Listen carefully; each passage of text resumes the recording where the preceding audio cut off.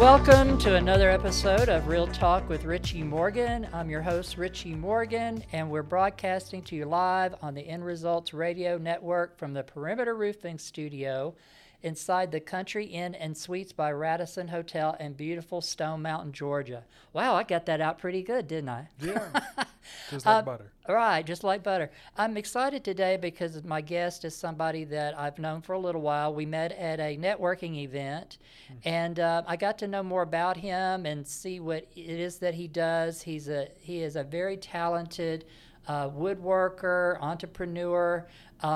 He has a great YouTube channel with DIY videos and just kind of documents his journey with his woodworking and what he does. But his name's Patrick Nesbitt, and he's here with me today. So we're going to talk about him and his business and what he's doing. So welcome to the studio.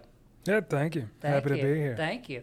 So first, I guess I want to ask, tell me a little bit about your background. I think you're from South Carolina originally. Is that where you're from?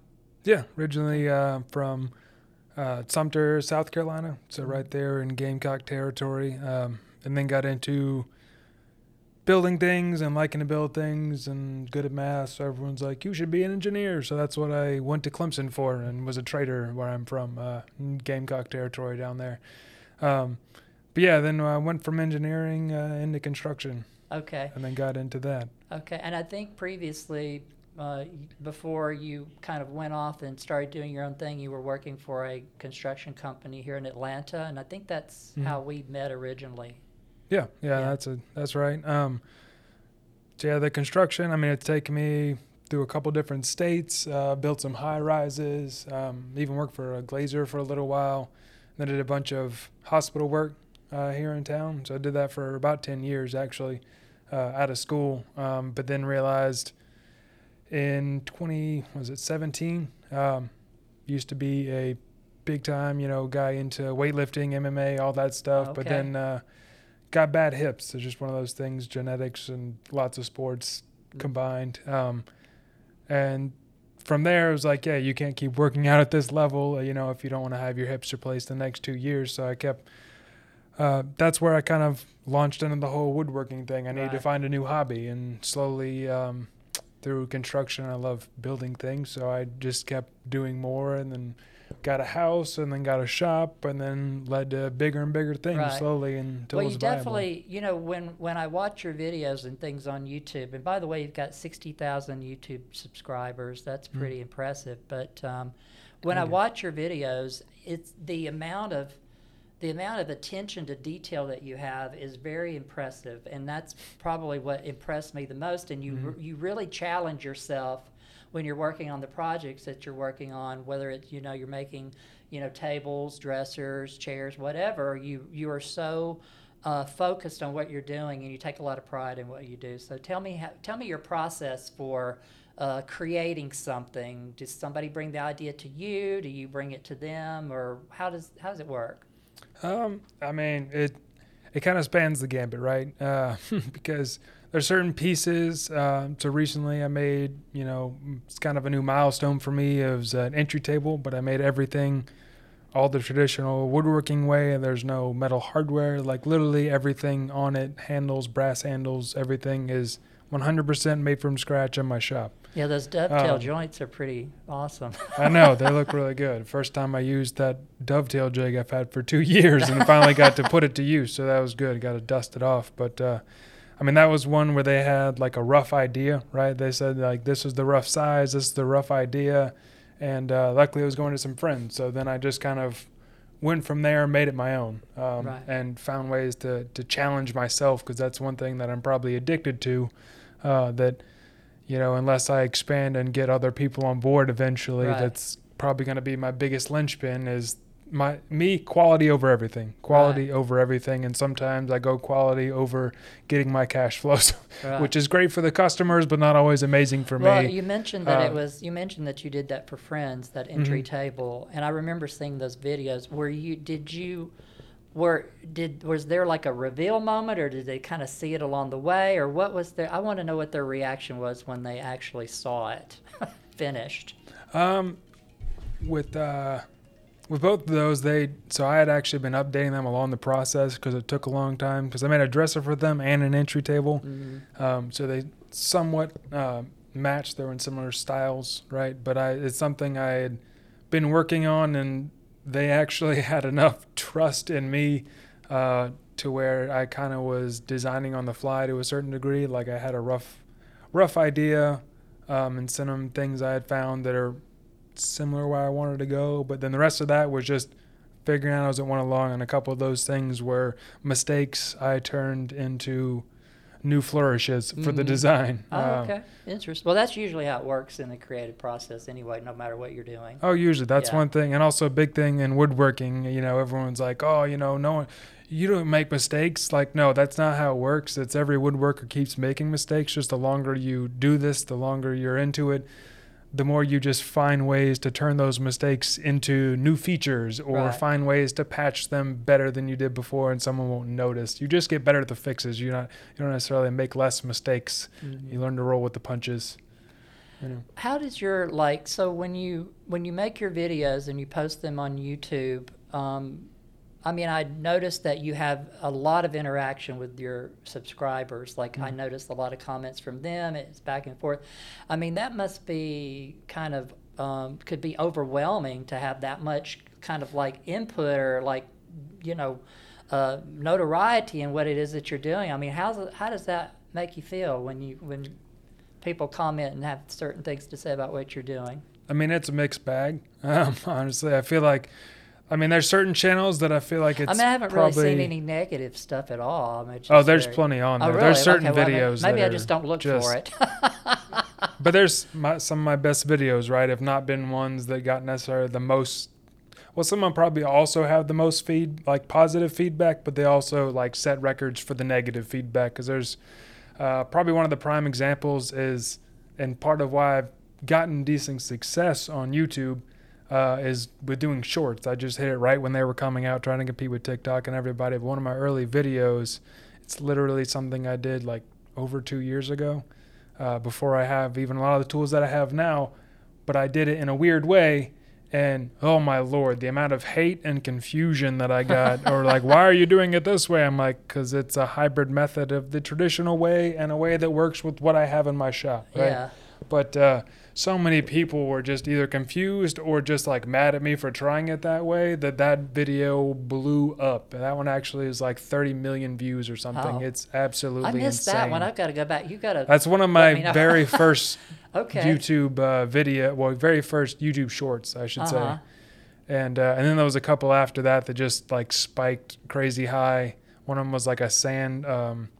It's a quick video for a sandpaper organizer. I did something just ridiculous to show I was a hose hanger. That's what it was. Okay. I hung it on there or set it up next to my sandpaper holder and then just dropped it hey, there's nothing to hold this. Right.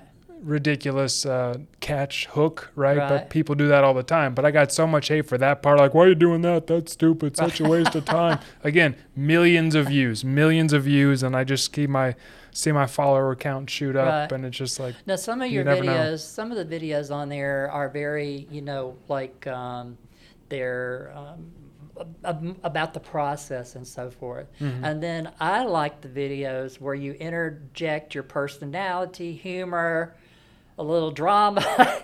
Those are the ones I think that people really probably react to. Maybe they might react negatively, but I think it's fun. If you're watching a video, you don't want to be bored when you're watching it. Yeah. You want something to catch your attention. You're really good at that. So you've got some real humdingers on that that channel. And I will say one thing about that too. When I'm doing all those, some people write a script. That's something that I can't do. I make notes, but I usually rewatch my video and talk as I'm doing it. And the feedback I've gotten is great, because that's when I get, the most me, in the situation, and have those weird jokes in there. The amazing thing to me about it is you're like a one-man show. You do all of that yourself. You edit all that. You do. It's. I can't wrap my head around that. I'm like, whatever. I just can't. But it's so professionally done that you have a real talent for that. And I think that's probably why people follow your page and keep checking out your your videos because they're awesome. Yeah. And that's, I mean, that's definitely a double-edged sword, right? You talk about just my attention to detail for everything. And I've watched enough YouTube videos, been in the woodworking space. Like, I'm one of the few creators that if you go back far enough on my Instagram, you will find like Home Depot lumber with pocket hole screws and like just like primitive. the very basic like starter DIY Yeah. projects. I have some of those on my account. That's how long I literally, my Instagram has covered the full gambit of my whole woodworking journey. And most people will jump on there and like, how'd they get so much success early on? I'm like, well, they had a full-blown shop and a business already and then decided to like lean into it on Instagram.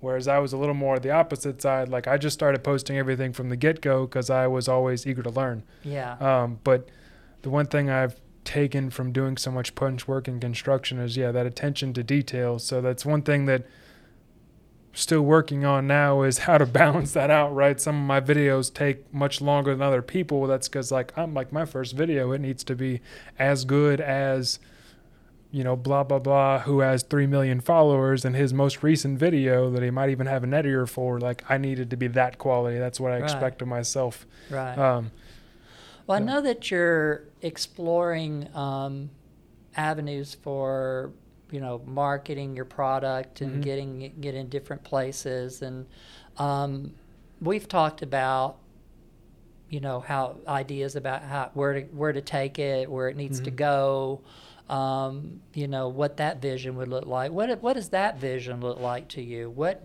would you like to see happen as far as the marketing side of what you're doing and people getting your furniture that you make? I mean, what do you think about that? I mean, there's several different things I'm working on. I mean, ideally, when it comes to the furniture, one of the things I'm great at and made me good at construction is I'm great at solving a problem. I'm great at finding the balance between functional and form. I was usually the in-between between construction guys and the designers. I could, better than most of my peers, find something common ground to meet upon. So that's something I look to lean into with all my furniture, right, is find more of those customers that want the custom pieces that are more of a design challenge or more interesting and unique, but also, like we talked about. And you do focus on sustainability as well, which is a huge, that's a huge thing these days as well. So people like that, recycled products or things that come from, that are repurposed and things like that, like lumber. Yeah, absolutely. So a point on that is I've actually still waiting for it to start, but there's someone, we tried to actually salvage the tree from his new property to actually build a door and things for him. Oh, cool. Didn't work out, unfortunately, because, just the way things go and the type of tree it was and blah, blah, blah. There's lots of arborist terms for that. But that is actually a cool feature for, anyone in the Atlanta market looking to find furniture makers that do that. There are some, and I know contacts with lumber yards and things, and they can actually take your old tree and it takes a while to dry, right? A year-long process typically for larger stuff, but we could take that tree for building a new home. By the time they have the home done, not long after, we can bring in a new slab table and custom furniture made out of the tree that used to be where your house stands. Right. Well, a lot of people repurpose cool. barns from properties as well, and lumber from barns, and I've seen people put that on ceilings inside the house and things of that nature. So there's always, a use for everything. Oh, yeah. So that's awesome. Well, I know that you've kind of ventured out into a new subsidiary business of your own business, which is fun and interesting. You want to talk about that a little bit and how that came about and what the idea is behind it? Yeah. So one thing is, trying to balance all the furniture and YouTube and everything else, but it's one of these things that, well, I am a classic oversharer. If you start talking to me about something that's my passion, I'm not always one to jump into conversation with people I don't know, but as soon as you get me talking, it's hard to shut me up. So that happened at some adult type stores in Atlanta, and mostly around my woodworking and everything. And then now I've started to wholesale some paddles to some local adult stores and working to actually make some convertible furniture for them and things like that. because that's one thing that there's no quality there, right? There's no quality Right. in that world. It's usually mass produced, and so I figure why not? You know, I don't judge, and every space needs quality products too. So I'm having a lot of fun with that, and everyone I meet in that world is extremely open. And honestly, I don't think I could even pay for that good of feedback on furniture or bottle openers as I've gotten for paddles, just talking to people who have tested out some or something. Right. You know? Well, the bottle openers and your charcuterie boards and things like those were a big hit, because you had a lot of really design detail in those, and people, like, when they see them, they're like, what is it, what and then when you explain it and they understand what it is, they're like, oh my God, this is like incredible. And you explain how this is different types of wood and blah blah blah, and people are like, wow, you know. Plus the quality is just excellent. It's really good. It makes great closing gifts for realtors. So, you know, because there are some companies that do them for realtors, and they'll engrave names and stuff, which you can do. But yeah, but they're, you know, kind of just generic mass-produced things. They're not anything that's, you know, unique like your stuff is, which is awesome. Where do you think? So I'm sure you think about the future. So, like, where do you want your business to be a year from now? Well, let's say a year from now. I mean, honestly, I've built all this furniture and even done some more house DIY projects that I've got hours and hours and hours and hours and hours of footage on that I've got to get caught up. And I want to get that all out there on YouTube, which is be great for marketing my furniture just on YouTube, because I think the entry table and some of that are really exceptional pieces, because I took weeks on to make. You know, went well over the time that I had allotted. But long term, I mean, yeah, in a year, hopefully I'll be fully monetized on YouTube, so I'm making more consistent payments from their marketing, but also just those videos themselves will be a great way to market my furniture. And also in the next year, like we've been talking about, plan to get some of my chairs done and get those into some spaces around here to show. Yeah, I'm definitely looking forward to that, because I think there would be a great market for. I think you would be surprised how well received it would be if it landed in the right place, right showroom. Because what I've seen you do, as far as furniture goes, and the seating stuff that you've been putting together, that is going to be huge.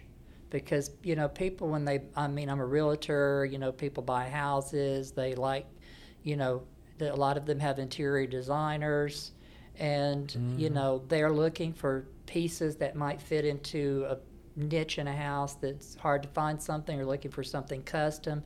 But, you know, people want heirloom quality furniture. They don't want, you know, not everybody wants Rooms to Go or Haverty's or something of that nature. Some people want to, I think especially people in their 20s, 30s, and 40s will invest money in things that they can hand down through generations and stuff like that. I think people still think that way. I mean, I would think that way if I, you know. I mean, honestly, I think there's a resurgence of that right now. I mean, for a while that was less of a thing, right? It was having the new thing that was cool, and like when IKEA first like really made waves, like everyone was getting it because they could get new looking stuff faster. And honestly, even IKEA though nowadays has stepped up to make more quality furniture.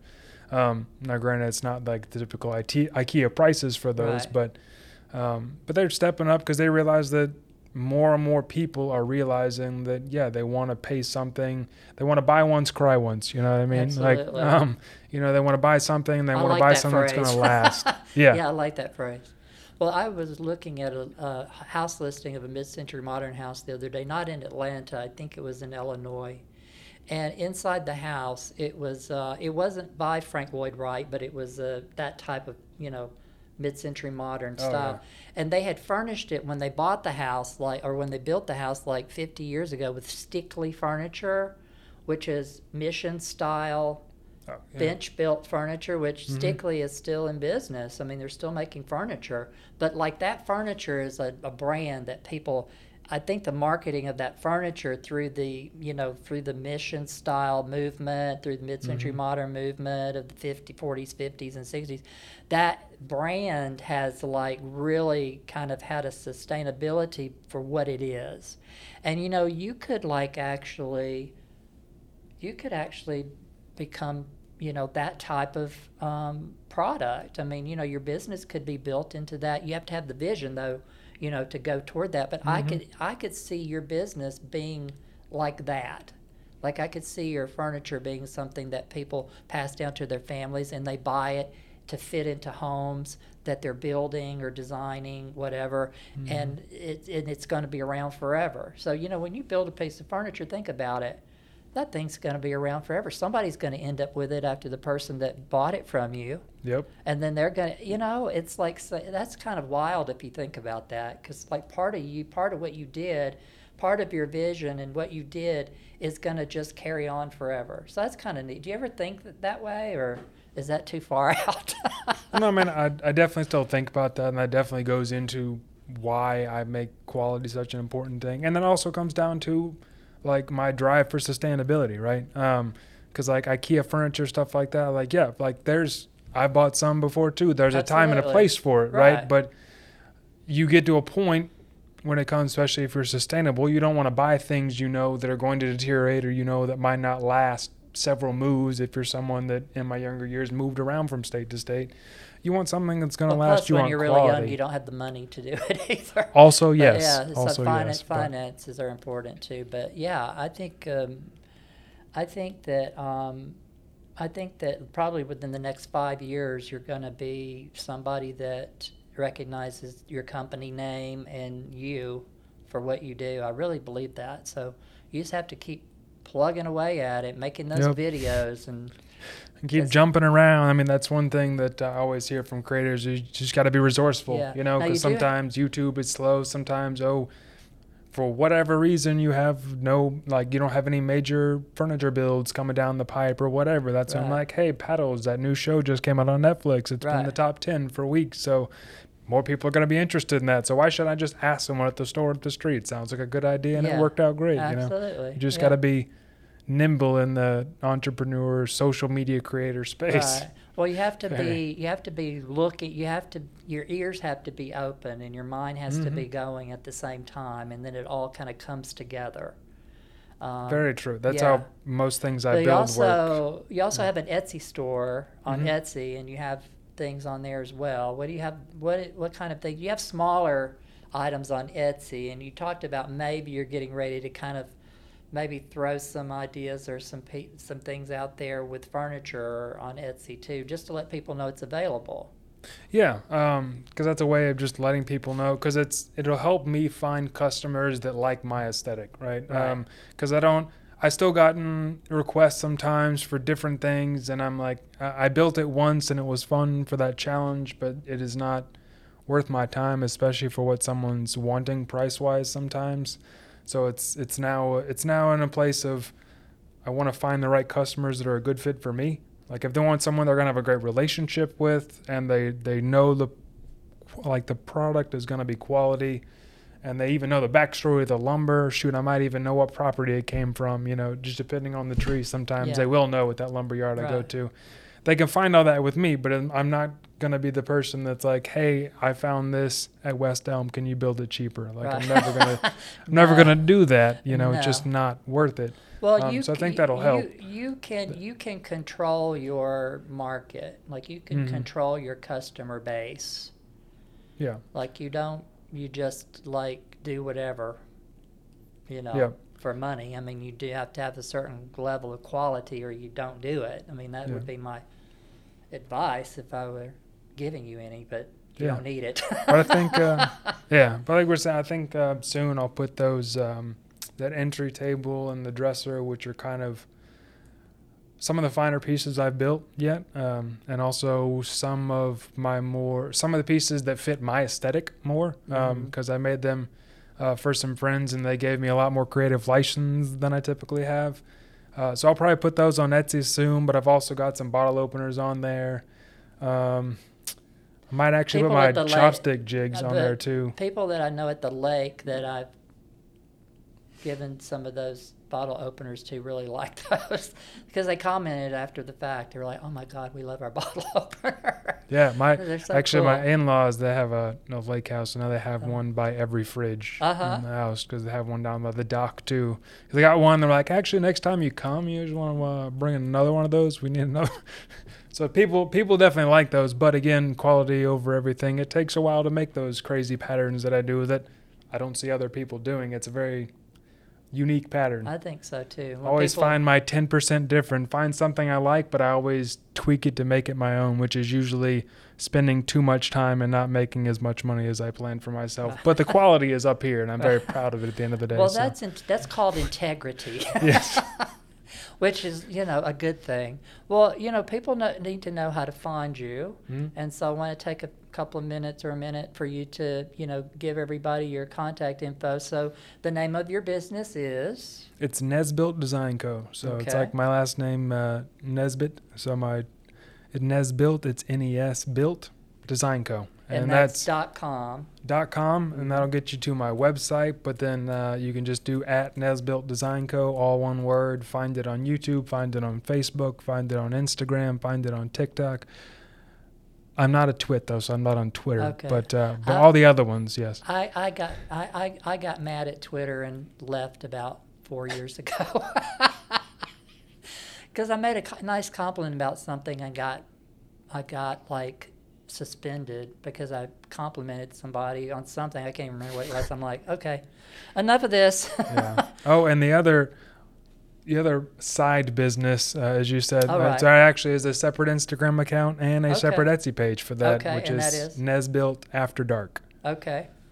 Well, I cannot tell you how much fun I had today listening to you, and I really hope people go and check out your websites and look at your product and just like if they're not interested in necessarily purchasing something, go and check out your YouTube videos and just kind of be entertained and have a few laughs and feel good about it. So thanks for coming in today. I really appreciate it. Yeah, I really enjoyed it. Thanks for having me. Well, that's going to wrap up our show for today. Thank you for joining us here on the End Results Radio Network. Stay tuned for the next Real Talk with me, Richie Morgan. And until then, let's count our blessings and enjoy this wonderful journey we're all on together.